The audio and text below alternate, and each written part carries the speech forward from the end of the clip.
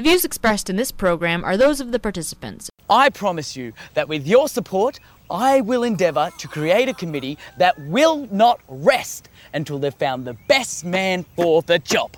Oh, before you throw your support behind my colleague, I'd like you to consider the alternative. Assisted suicide? No, me. Potato.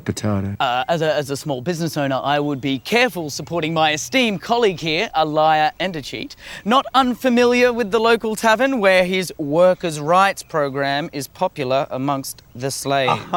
I'm surprised my libertarian colleague here has had time to review my policies given the upkeep on his many, many houses. My colleague is well aware that they are not houses, but bungalows, owned by my dear mother, rest her weary soul. Give it here! Give it here! Give me! All right. On behalf of my prospective constituency, I am willing to work with the opposition. Well, I can work with that. For now. A temporary partnership for permanent success. Or a finite partnership for infinite success.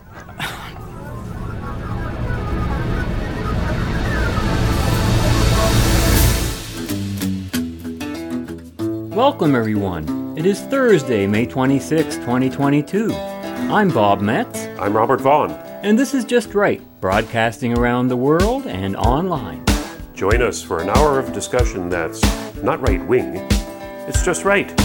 Fade into color, and color into black and white. Under the bedclothes, everything will be alright.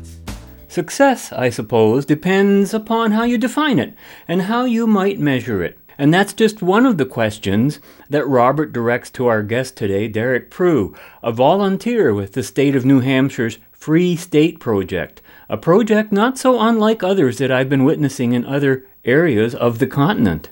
I'll present my own brief observations and warnings about what we're about to hear on today's show as the show wraps up. And what you are about to hear are selected portions of Robert's interview with Derek as heard on our video productions about a week ago, from which we've edited out much of the historical, networking, organizational, and tactical details about the project.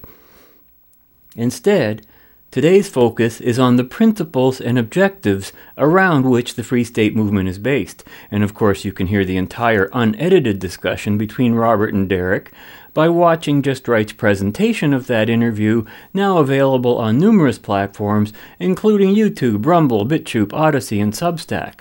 It all begins right after our reminder that you can write us at feedback@justrightmedia.org.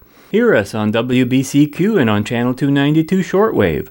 Follow and like us on your favorite podcast platform and visit us at justrightmedia.org, where you can access all of our social media links and archived broadcasts. As always, your financial support is appreciated and is what makes this show possible. With me today is Derek Prue of the Free State Project in New Hampshire. Welcome, Derek. Glad to have you here. Thank you very much for having me, Robert. Derek, you must be familiar with Andrew Breitbart's comment that politics is downstream from culture. And from my understanding of the Free State Project, what you're trying to do in New Hampshire, and I'd like for you to expand on this as much as you like, is trying to influence the culture of that particularly small state, only about 1.5 million people, in such a way as to gear the politics of New Hampshire towards liberty or freedom. Please, for our listeners, explain to us the Free State Project, if you would. Sure. So the Free State Project is the brainchild of a professor here in New Hampshire. His name is Jason Sorens. He created an essay, and in that essay, to summarize, he did all the math. He's a mathematics professor, did all the math, and he found that if you had a state of around 1.5 million people living in that state, if you could get 20,000 people, 20,000 activists, motivated people who want to create political change, you would dramatically change the politics of that state forever. And so thus began the Free State Project. And so it began in small liberty forums online, people getting together, they heard about this project, and they started signing a pledge that wherever they decided that this free state would be, that they would eventually move there. And so there was a vote between these early signers of this Free State Project, and this was in 2001 was when this started. So over 20 years ago. This is a long road that we've made. So they had a vote of these early signers, and the top 3 states that they chose were Alaska, Wyoming, and the state of New Hampshire.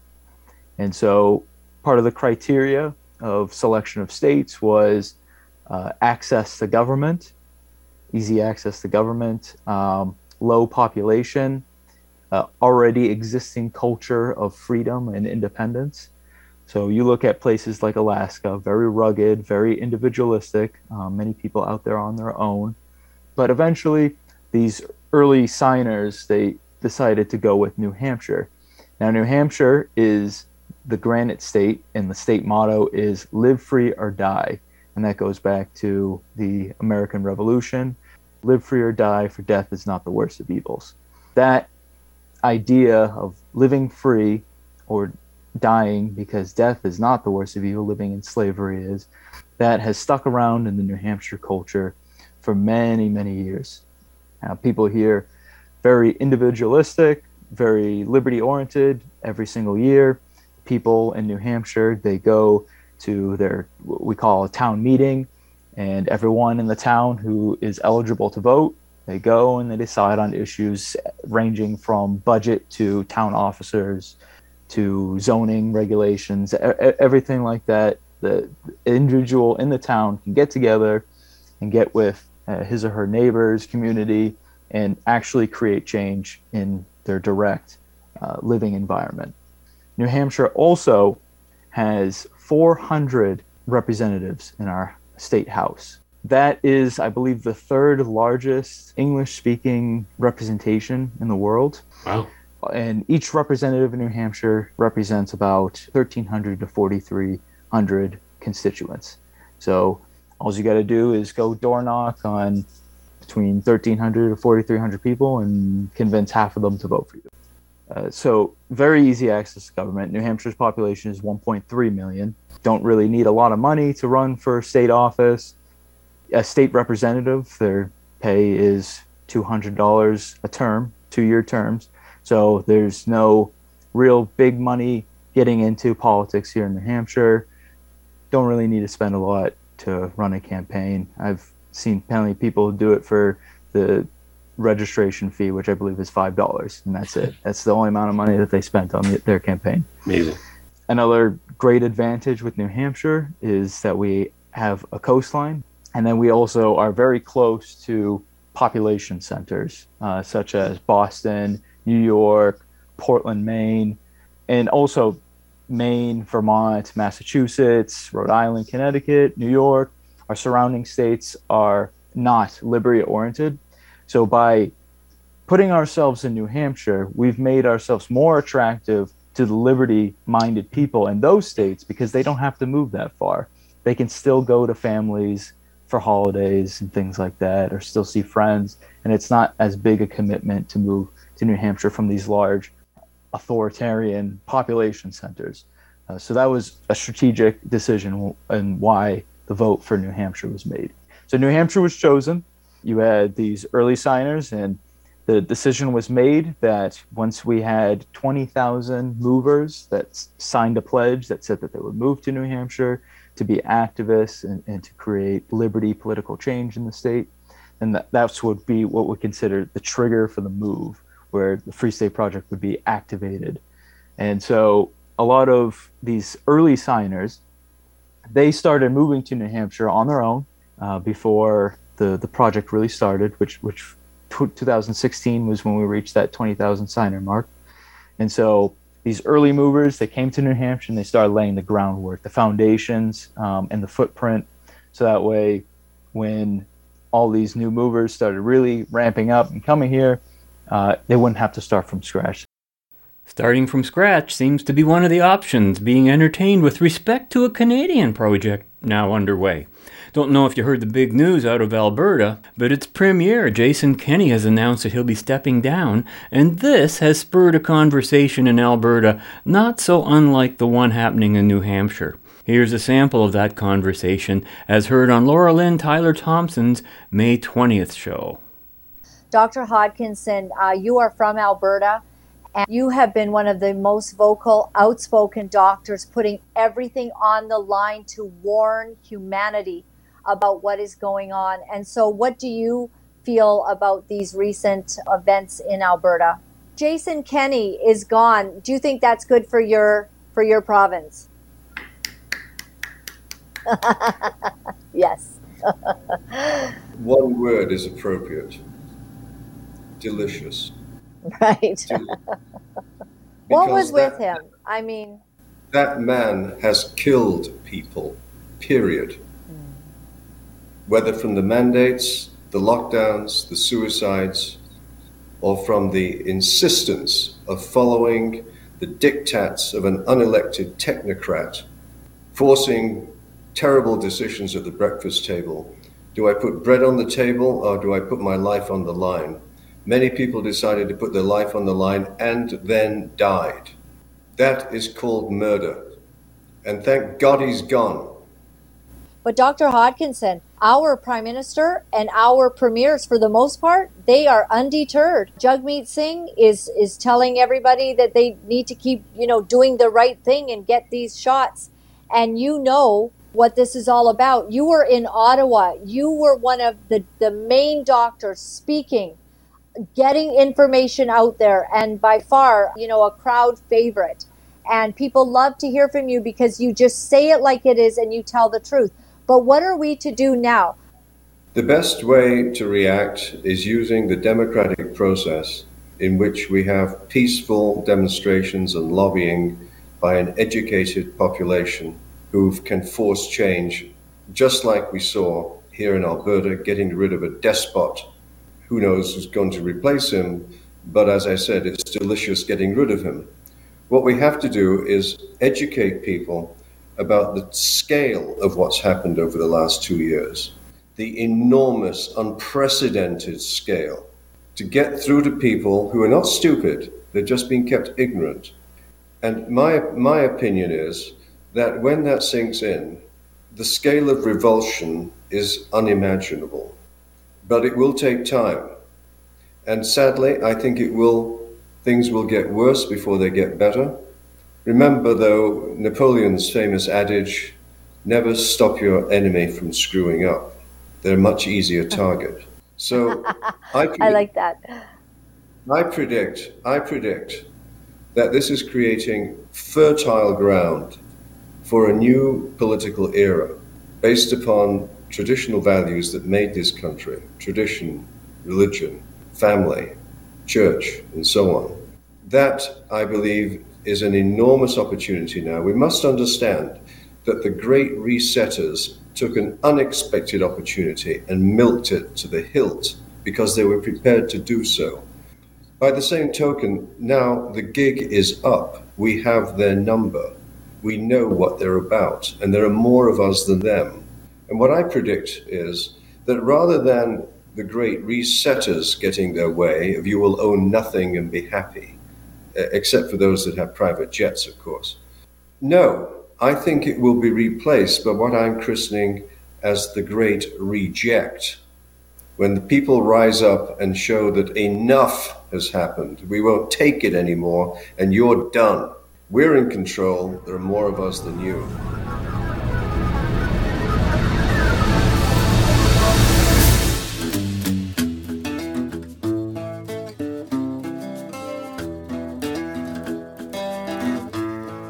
We'll have to wait for elections, unfortunately.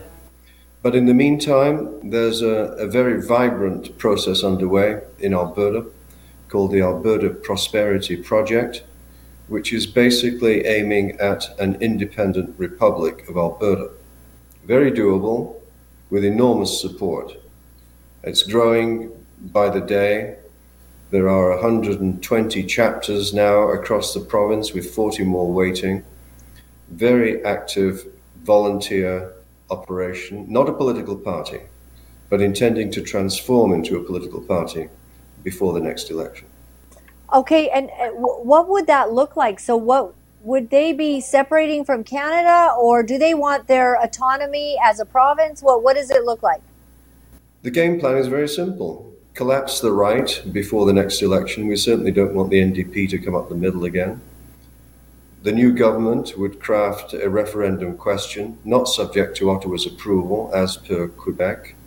With that referendum in place and won, there would then be a presentation to Ottawa saying, look, we want this, that, and the other, particularly on transfer payments, Canada Health Act, and so on. We won't get it, and so there will be a unilateral declaration of independence subject to terms of separation. That's achievable within a 3-year time frame, making Alberta the most prosperous place on earth, quality of life being superior to anywhere else, and it is within our grasp and very, very doable.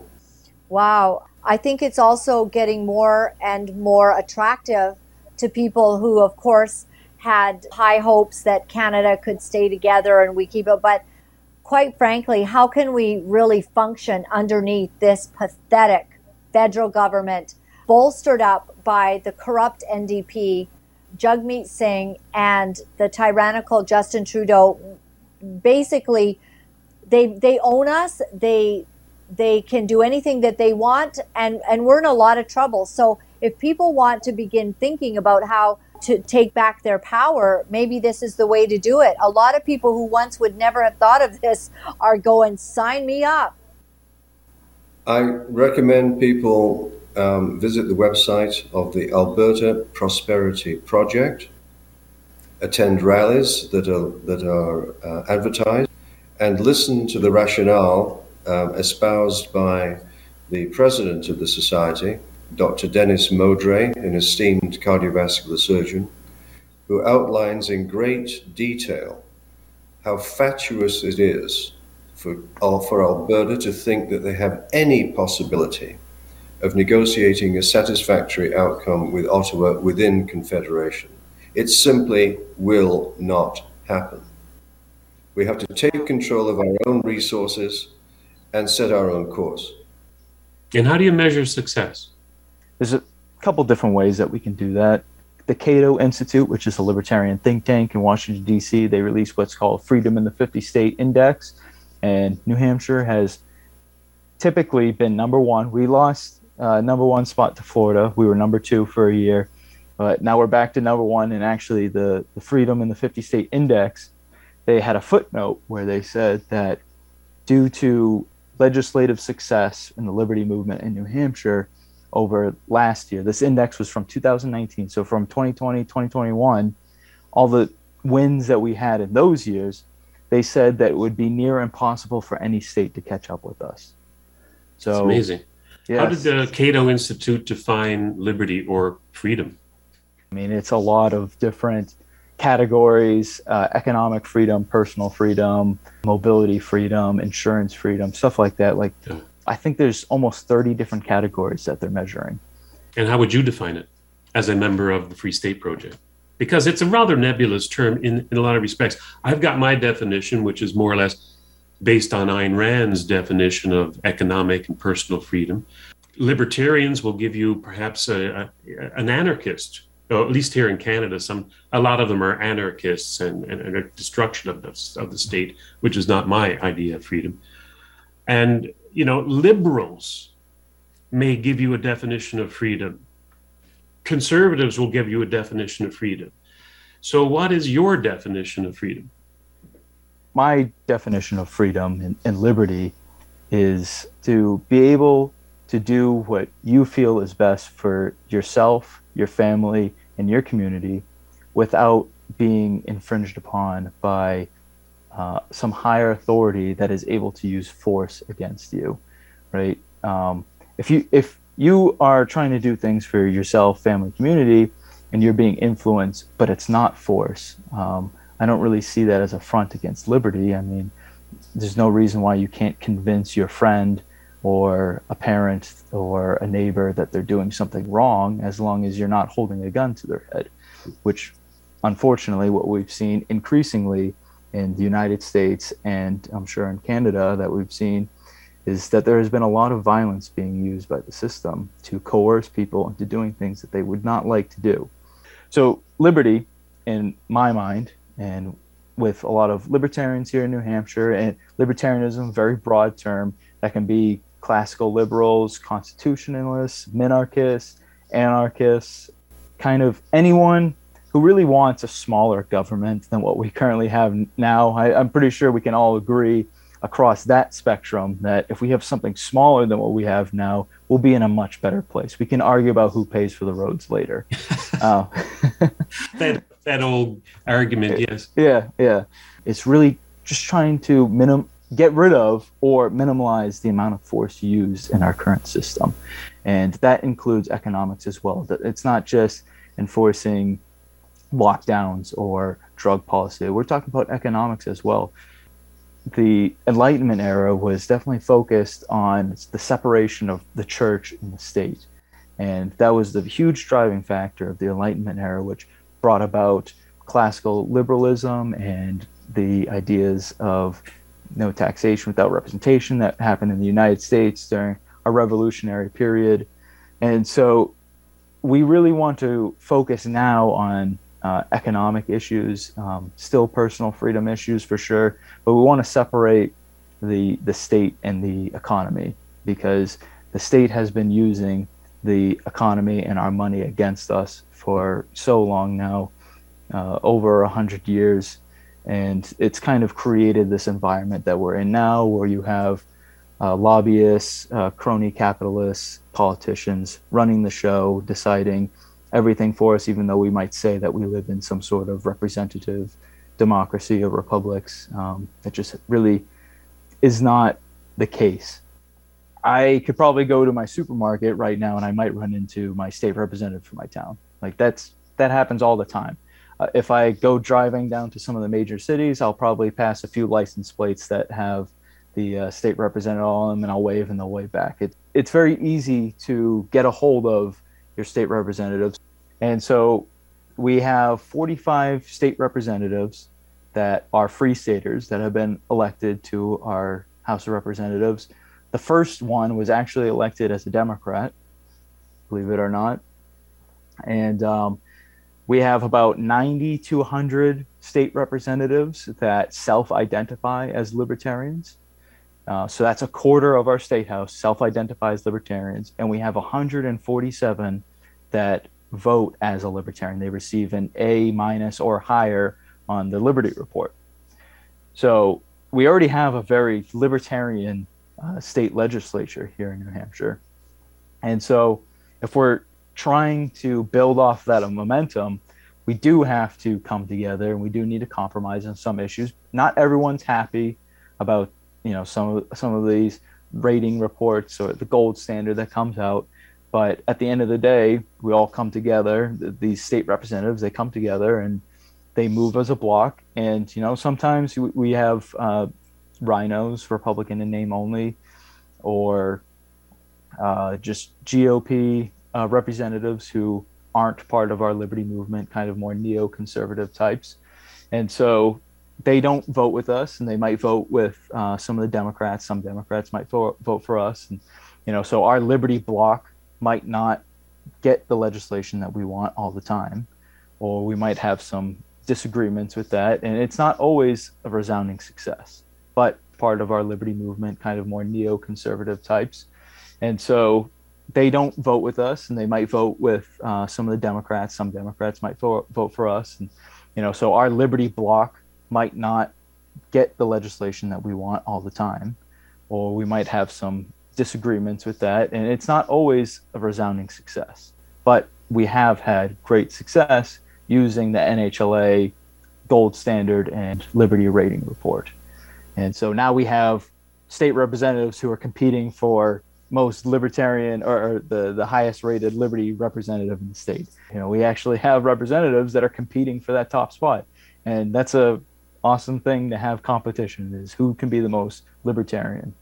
We actually get that a lot in the Free State of New Hampshire. We have different organizations that might splinter, right? There might be some disagreement, and usually that argument is, oh, I can be more liberty than you can. I can do more for this movement for liberty than you can. And those are the disagreements that we want, really. I mean, competition is the greatest driver for success in a free market. And, this is a free market of ideas as well. And that kind of competitive drive is what we really want. And it sucks that we have people separating and maybe disagreeing, and friendships might be broken sometimes. Usually they mend and come back together over a drink or two, and that's totally fine. But when they split, that's usually a disagreement. Oh, I can be better for this liberty movement than you can. And that's the kind of drive that we want, and that's what we're building. Those are the people that we're going for, these fighters who want liberty, and if they're not seeing it happen their way, then they'll have that entrepreneurial spirit to go do it on their own. This liberty movement and liberty across not just New Hampshire, but across the United States, is definitely really focusing in on maximizing our ability to make personal choices, personal, familial, and community choices for ourselves without the use of force being used against us. Especially, you should be doing these things without causing harm to someone else or their property. That's how liberty works, is you don't want those things done to you. You don't want force, so you can't force other people to do those things. You are listening to Just Right, broadcasting around the world and online. And when we return, on the other side of the bumper, Robert will be raising an issue that we used to talk about pretty frequently on the show, but haven't done so for quite a long time. Gun control. Or should I say, gun freedom. The left still can't accept the fact, and it is a fact, that the highest crime rates occur in those jurisdictions with gun prohibitions. But of course, we all know facts don't matter to the left.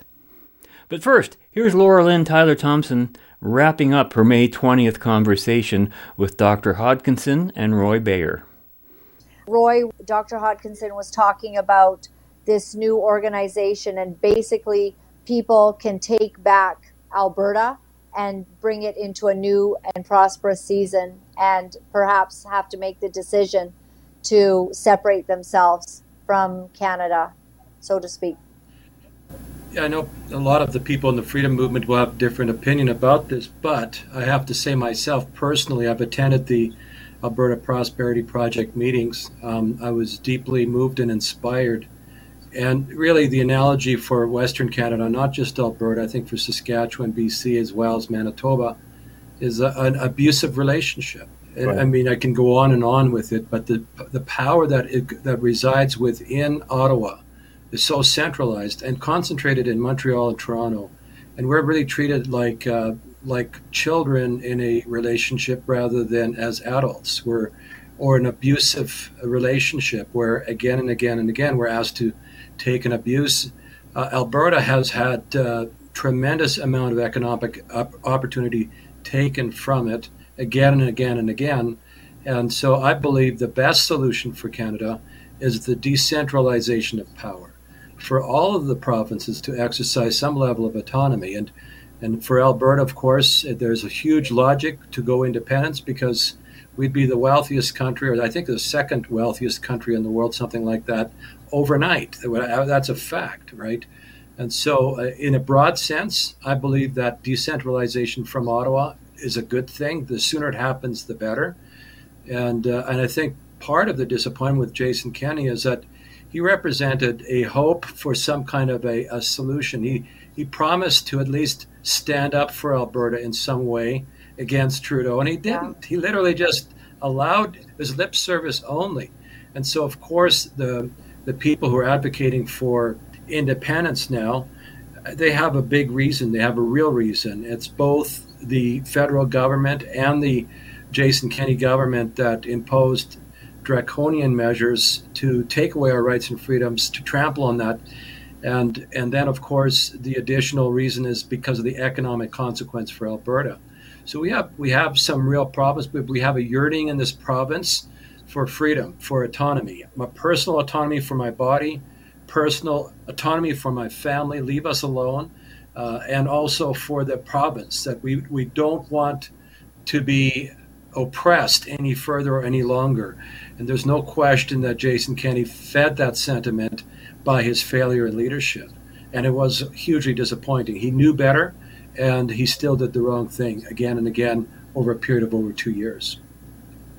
We have a very liberal country, and the heart of conservatism is in Alberta. I pray you keep it. A lot of people moving to Alberta, I've heard, and oil and gas. We love oil and gas. We love how you take care of us. Thank you so much, gentlemen, for joining me, and we wish you all the best. Thank you for standing up for your province. I pray that other provinces will take courage from what's happened, that you'll now be able to start again. And I also hope that you will have a very good leader who has courage and integrity and character will be put as the leader and the new premier of Alberta. Fat chance. Thank you very much, Laurelyn. Fat chance. That's why we love you, Dr. Hodkinson. All right. Take care, everyone. Bye-bye.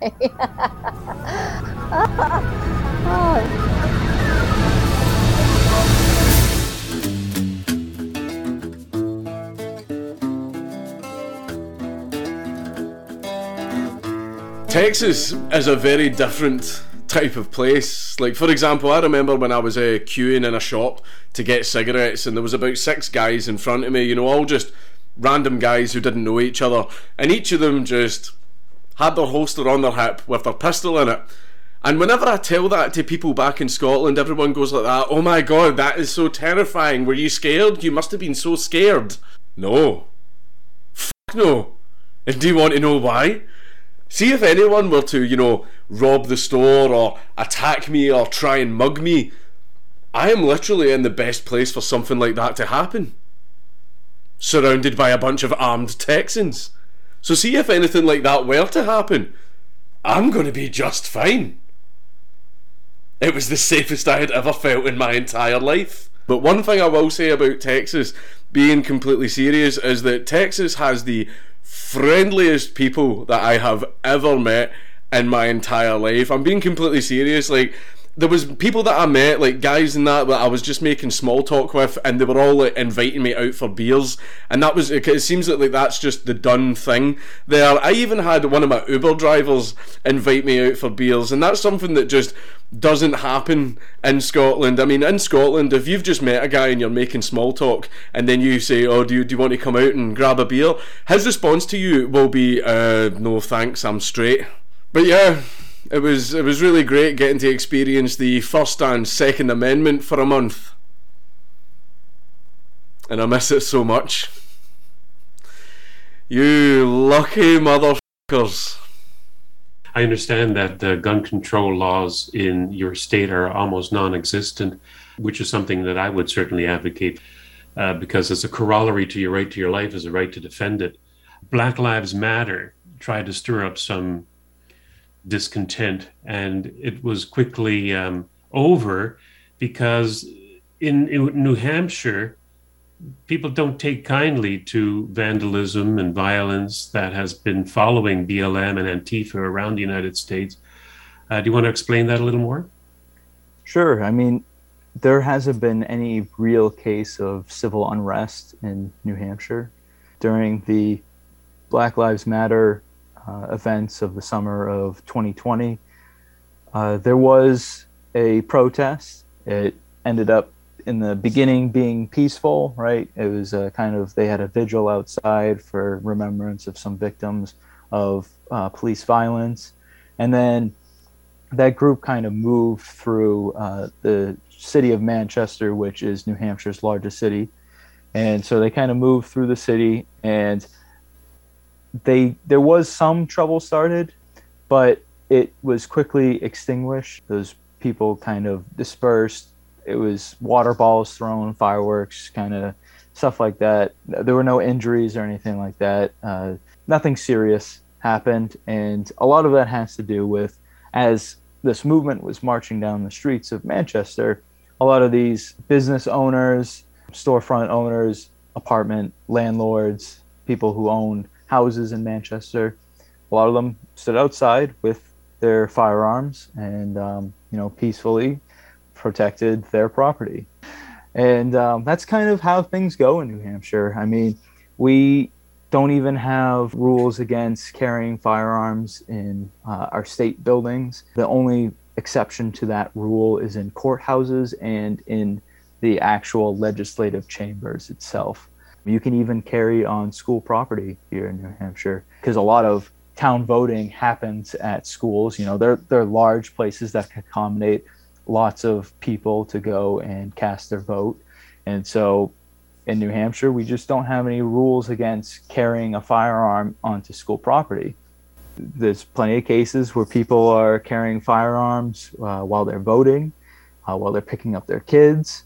There was even a case where someone went to a town hall that former President Barack Obama was having in New Hampshire, and he was open carrying a firearm. And that actually made national headlines, but he was well within his right to do so. There was nothing that stopped him from doing such a thing here in New Hampshire. Sounds refreshing. Yeah. And in New Hampshire, we have what's called constitutional carry. You don't need any kind of permit to conceal carry in New Hampshire. Open carry is completely legal in New Hampshire of long guns or sidearms, pistols, whatnot. New Hampshire kind of follows federal guidelines in terms of purchasing a firearm, which means that you don't have to be any age to purchase a long gun, but you have to be at least 21 years old to purchase a pistol. But in New Hampshire, we don't have any regulations against what age you can carry them. So if a parent wanted to buy their child a handgun and gift it to them, give it to their 15, 16-year-old child, and they could open carry, conceal carry a handgun. No issues there in terms of legality. Again, moving on to kind of federal policy, we actually just had a bill that passed our state house and our state senate. It's on our way to our governor's desk, and that bill would nullify all federal firearms regulations, every single one. That's interesting. How could that happen? I mean, federal supersedes, I would think, state laws, wouldn't it? Well, there's a case to be made, right? The 10th Amendment of the Constitution is that any powers that are not specifically laid out in the Constitution is given to the states or to the people. Yes. And so the Second Amendment clearly states shall not be infringed, and any kind of oversight to that can be nullified by state governments. This has happened plenty of times across the United States in terms of marijuana legalization, immigrant sanctuary cities that have been going on in like states like California or Oregon or Massachusetts. So there is a large precedent to be made for nullifying federal policy, right? Because it's really a policy that they've made. It's not even really law or even constitutional law. And so they come here, and we're all out here on our own trying to build this liberty movement from the ground up. And it's challenging. I mean, we're fighting against the largest government in all of human history in the United States, and it's definitely a challenge. We have a long road ahead of us, but we come together and we found ourselves in this position together, and we strive to kind of network and know each other and become friends and create long-lasting partnerships, and this community bond that we have is incredible. I've noticed that you have a Republican governor, Sununu. Is he liberty-minded at all? No. He's. I consider him to be the best politician in the United States right now. He's incredible. He's an awesome fence rider. He can play the Democrats, the Republicans, do whatever that will get him reelected. Definitely not liberty-oriented. He flip-flops. He's a fence rider. He'll say whatever gets him votes. He does work with us because he does know that in order to be reelected, he does need to work with our movement. So he has, especially during the lockdowns of 2020, he did make exceptions for the liberty movement when it came to like mandates for masking. Even though there was a mandate in New Hampshire by the governor, he made exceptions playfully worded that there were no mandates. If you kind of read what was the mandate and the executive order that he gave, you could get away with it without having to wear a mask. And that's what most Free Staters did. And he did that because he knew that he would have a lot of angry people politically active that would make the next couple years of his term not so pleasant and might cost him a re-election. Definitely, there's plenty of bills that have come to his desk that he does not want to sign, but he knows that he's got to work with us in some capacity. Some bills he can get away with fighting us on, but for the most part, he does work with us, but no, he's not liberty-oriented. That brings up my next question, and that is state versus federal politics. I noticed that New Hampshire more or less often promote Democrats to the House of Representatives and to the U.S. Senate. Do you work on a report card for these candidates running for representative, the lower house and the Senate, or do you stick mainly to state politics? Most of the New Hampshire Liberty Movement is focused on local and state politics. We don't really put any attention into federal races because we think that federal government is a lost cause. DC is irredeemably corrupt. It's not really worth it. We just don't see any value in. We can put a lot more time and attention and get more success by focusing on the local and the state level. We do have Democrats that get elected at the federal level, and honestly, we're okay with that. They're going away. They're going to DC. All these politicians, they're leaving us. So I guess have fun down there. It's just that in the Senate especially, maybe not so much the House, but in the Senate, there's such a 50-50 split between Democrat and Republicans. I mean, in name only. You would think that some level of, involvement in the Senate race especially, because if you had one or two senators who were not rhinos, but freedom-oriented Republicans, say, or even freedom-oriented Democrats, if such a thing existed, that could sway American politics immensely, that one or two votes in the Senate. Wouldn't you think? I don't really think so. I mean, if you look at our great leader that we had in the early 2000s, the great Ron Paul, who was an amazing leader for the Liberty Movement, created the Ron Paul Revolution that brought the ideas of liberty to more Americans than any other politician that has existed in the United States. And he was just one man, and what did he get done? Absolutely nothing. It was nice hearing his voice in those House chambers, but nothing got done. And he said this on his Ron Paul Liberty Report, that there was nothing that he could do.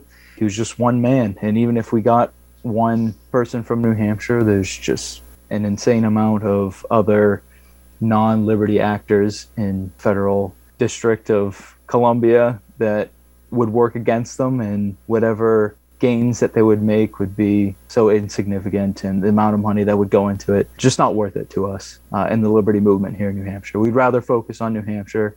We've had far more success doing it this way.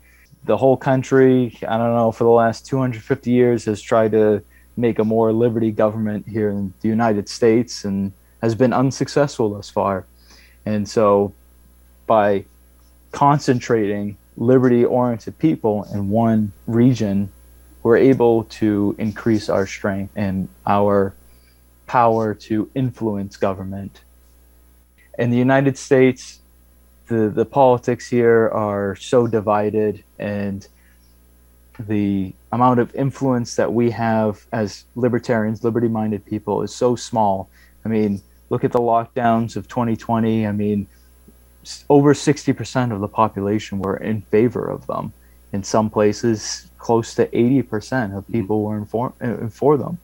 And so we just know now, we know that, I mean, we've been saying it for years now. I mean, that's why the Free State Project was founded, is because we knew that there just aren't enough liberty-oriented people in the United States to create a liberty movement for the entire United States. And that's why we've gone to liberty concentration here in New Hampshire. But the 2020 lockdowns really confirmed that theory, that there just aren't enough of us to create some sort of change on the national level. And so we are going to concentrate. We're going to put all of our resources and our time and our effort into one state that does show potential to become the first truly free state. Here again is a continuing discussion on the prospects of the Alberta Project, a plan for separation or succession from Canada, this time as heard on Kevin J. Johnson's very last show ever of May 20th. The participants include Mike Martins, Mike Lorena, and Mark Friesen, with whom Kevin kicks off the conversation. So, Mark, you've been instrumental in the People's Party of Canada, Maxime Bernier's amazing project. Let's hear more. Go ahead. Yeah, to be honest with you, I haven't really been focusing a lot federally. I've been really focused a lot provincially lately because I think in our current time, it looks like we're going to be stuck with Trudeau and the NDP for at least a couple of years, maybe 3. So I've really turned the dial on provincial, and I'm hoping that provinces like Saskatchewan and Alberta can kind of, start pressuring the federal government and just starting to say no to the federal government. We need to get somebody else in government in Saskatchewan outside the establishment. We need somebody that's got, enough parts to actually say no to Ottawa and start making decisions that's in the best interest of the people of Saskatchewan and Alberta and, possibly Manitoba and others. That's not to say I'm pushing the idea of separation. It just means that right now I'm looking sort of, within the province to see what kind of changes we can make here. And obviously I'm still part of the PPC. I will continue to be, I'm a candidate whenever the next election is going to be. So it is what it is, but I'm staying very busy. Excellent. And Mr. Martins there, let's pop you up for a quick second. I mean, Mike, you and I have talked at length about digital currency, economies, world economies, property values, separation, Alberta having to leave Canada if it wants to survive. I mean, give me a quick take on that. Does Alberta need to go, and should it go?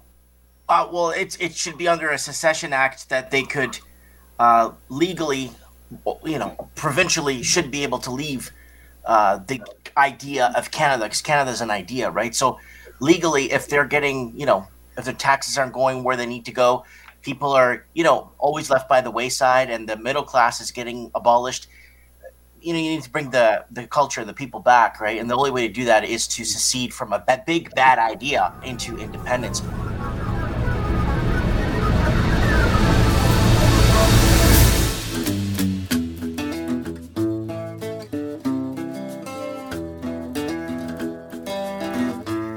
Okay, and Mr. Arana, there he is. Listen, brother, you currently are in the United States, Michael, and you and I met about 5 years ago, mainly because we have pretty similar views, except for 3 or 4 subjects. Couldn't care less. And you and I can pack away a ton of chicken wings together, which we've done.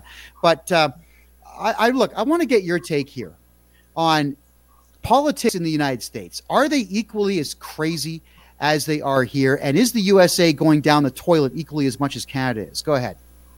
I would say that it's still crazy. However, the thing with the United States is that it's certainly a lot more conservative than Canada is.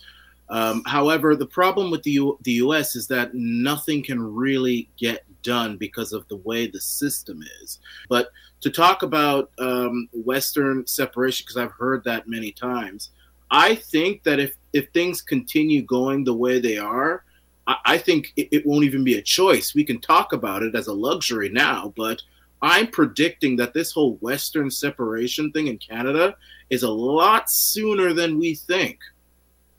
And the other thing is Texas and Florida. There's all kinds of talks of secession from the United States of America. I mean, is there any real merit to that? It's not as strong. Definitely not as strong. That'll never happen.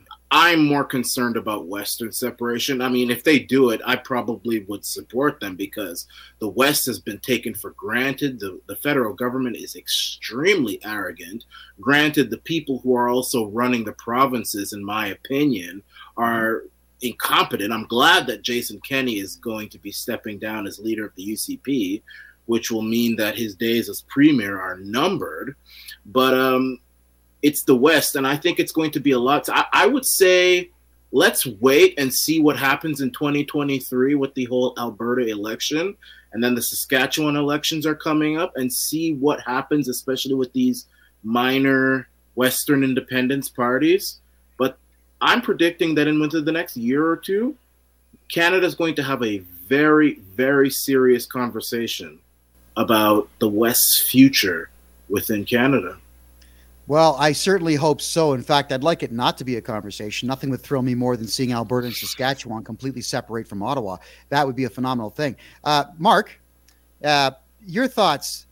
If Alberta and Saskatchewan were to split from the Dominion of Canada, do you see the two of them combining as a superstate and actually surviving as a country? Yeah, so I'm a little concerned with that. I agree with Michael, actually. I think things are on a path right now where even for people like myself, and I'm not a separatist. I used to be, then I wasn't, then I was, and now I'm not.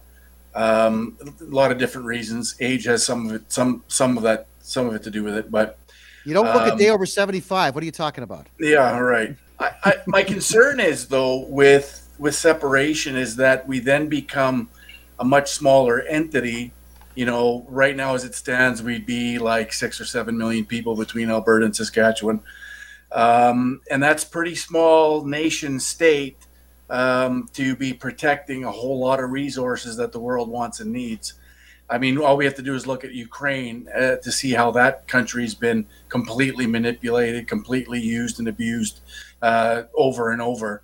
And this is my fear that would happen with a smaller entity like Alberta and Saskatchewan. I think if it ever comes to something like that, I really think it then doesn't take long to be swallowed up by the United States. So would that be a bad thing, Mark? Honestly, I'm not sure. I mean, the states have their own issues too.